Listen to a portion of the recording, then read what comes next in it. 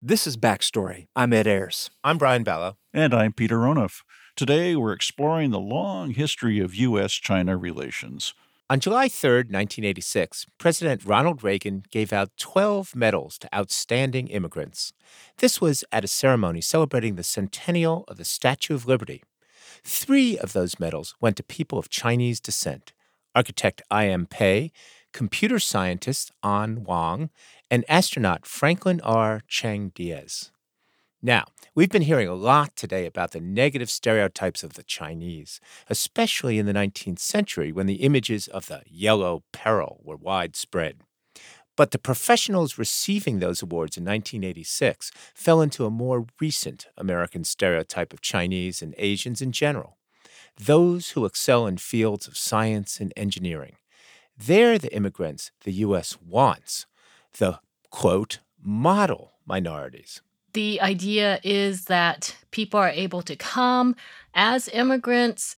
This is Madeline Hsu, a historian at the University of Texas at Austin. And by dint of hard work, of focusing on your education, on focusing on your work and career, you eventually will be able to succeed and attain markings of middle-class success. And so all of these things we associate and we see very visibly among Asian Americans. How did Chinese Americans go from being seen as a threat to democracy to a model minority? The answer actually goes back to the 1882 Chinese Exclusion Act we heard about earlier in the show. That law didn't exclude all Chinese. Certain classes of people were exempt. Chief among them were students. In the 1870s, before the Exclusion Act, both countries encouraged Chinese students to study in America. The idea behind students is that you can train them and that you can teach them, and these are the ones who are the most readily acculturable to the United States, the ones best positioned to appreciate the benefits of American civilization. And when you send them back to China, they are also in a position to influence other Chinese to have similarly benign and even favorable views of the United States. Tell me more about the Chinese government's stake in all of this. So from very early on, there is great attention to practical fields. By the 1870s, China, which was a severely declining power, realized that it needed to start learning practical skills, practically technologies from more powerful countries. And in 1872, the Chinese government pioneers an international education program called the Chinese Educational Mission, which ran for about a decade. It sent about 120 young men to study in New England with the hopes that they would then come back to China and serve in the government and help the Chinese government to modernize and to self-strengthen. Many of these young men are instrumental in helping China develop its earliest railroads, telegraphs, mining systems. Chinese students continued attending American universities well into the 20th century. Many of them returned to China, as America's restrictive immigration laws required. But Hsu says the idea of the model minority slowly emerged over the decades from Chinese students who stayed in the U.S. For many of them, geopolitics reclassified them. Take the case of architect I.M. Pei, who arrived in 1935 and was later honored by President Reagan. I.M. Pei comes to the United States with every intention eventually of going back to China because he comes from a very elite family. His father is a banker. He goes to University of Pennsylvania, MIT, also Harvard University.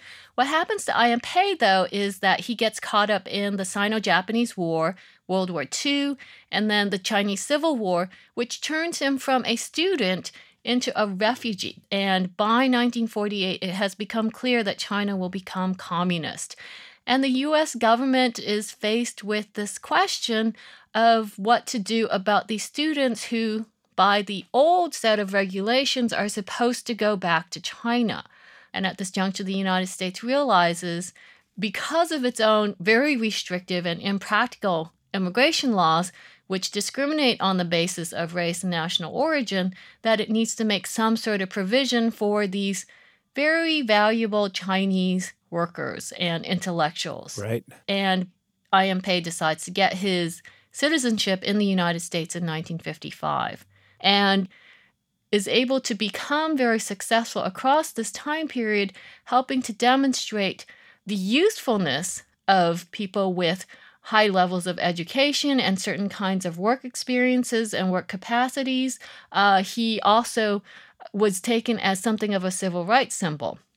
In 1964, he is chosen by Jackie Kennedy to design JFK's Memorial Library, and this was considered a great breakthrough in terms of the integration of Chinese Americans and Asian Americans more generally.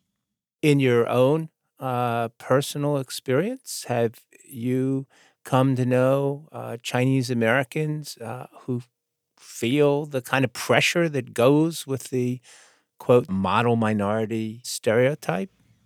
Oh, all the time. As a high school student, my physics teacher was disappointed that I didn't excel more in physics, but I really wasn't that interested in physics. So I actually look like a model minority, but I'm not a model minority because my parents' generation, there are already several people with graduate degrees. My grandfather's generation, my grandfather was a famous intellectual. And so if you see me as a highly attaining, well-educated professional in the United States, I'm just sort of staying even. And of course, it's a little bit tricky because after all, it's not as terrible a thing to have this expectation that you are smart and do well in school, but it is a problem if you aren't in fact doing that well. We also have minority populations of Asian Americans who are not of this kind of background. Well, thank you for joining us on Backstory today. Thank you for having me. Madeline Hsu teaches history at the University of Texas, Austin. Her book is called The Good Immigrants: How the Yellow Peril Became the Model Minority. The Chinese Exclusion Act was repealed in 1943. 2 decades later, the Hart-Celler Act abolished the immigrant quota system based on national origin. The Hart-Celler Act ushered in a huge wave of immigration, especially from Asian countries. But because the Cold War was in full swing, loosening immigration laws didn't do much to reduce tensions between the U.S. and China.